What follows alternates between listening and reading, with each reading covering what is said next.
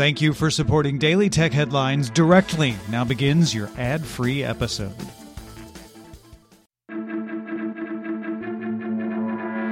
I'm Rich Straffolino, and these are the tech headlines for the week that was. On Thursday, Amazon CEO Jeff Bezos published a post on Medium that AMI, which publishes the National Enquirer, told him it would publish embarrassing photos of him if he did not publicly state that the Enquirer's coverage was not politically motivated. Instead of doing that, Bezos posted 2 emails from the Enquirer. One was from Howard Dillon, chief content officer at AMI, describing the photos it had of Bezos and a woman named Lauren Sanchez, whom Bezos is said to be having an affair with.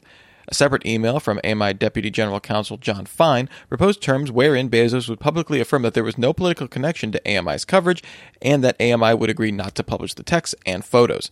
Bezos' private security consultant Gavin DeBecker believes leaks of the images were politically motivated. In response to Bezos' post, AMI said it believed it has acted lawfully, but that its board has begun an investigation.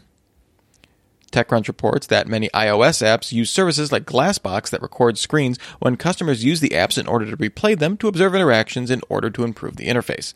Mobile expert The App Analyst recently discovered that Air Canada's iOS app wasn't properly masking these recordings, meaning personal information like passport and credit card numbers were being sent in the recordings.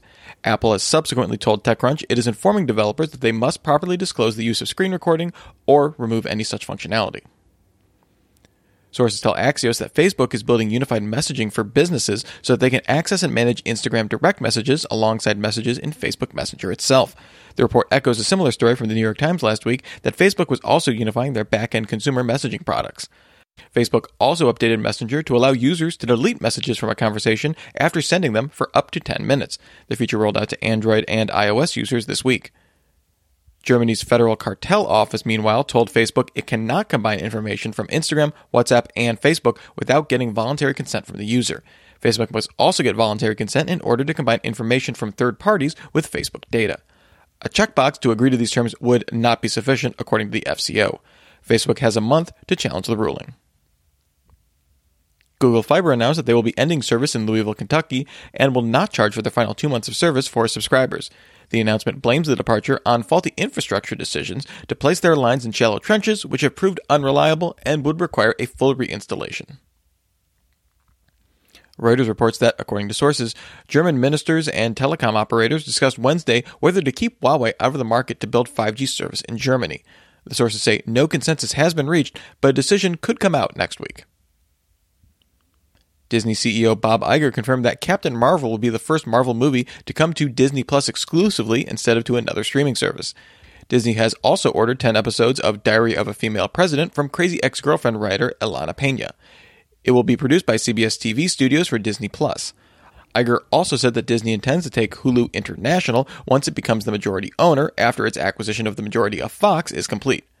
Iger also said that FX will output content to Hulu. Spotify announced it has acquired the podcasting company Gimlet and the podcasting mobile platform Anchor. The company also updated their terms of service to explicitly ban ad blocking on the service. According to the new terms, circumventing and blocking advertisements in the Spotify service can result in either immediate termination or suspension of service without warning. The new TOS goes into effect March 1st. And finally, Sprint filed a lawsuit against AT&T in the Southern District of New York, claiming the company's use of 5G evolution on phones was false advertising and damages the reputation of the 5G standard. The complaint cited a survey commissioned by Sprint that found that 54% of consumers thought 5G-E was the equivalent or better than 5G. The suit seeks an injunction preventing AT&T from using the terms on phones and in advertising. Remember, for more discussion of the tech news of the day, subscribe to Daily Tech News Show at dailytechnewsshow.com.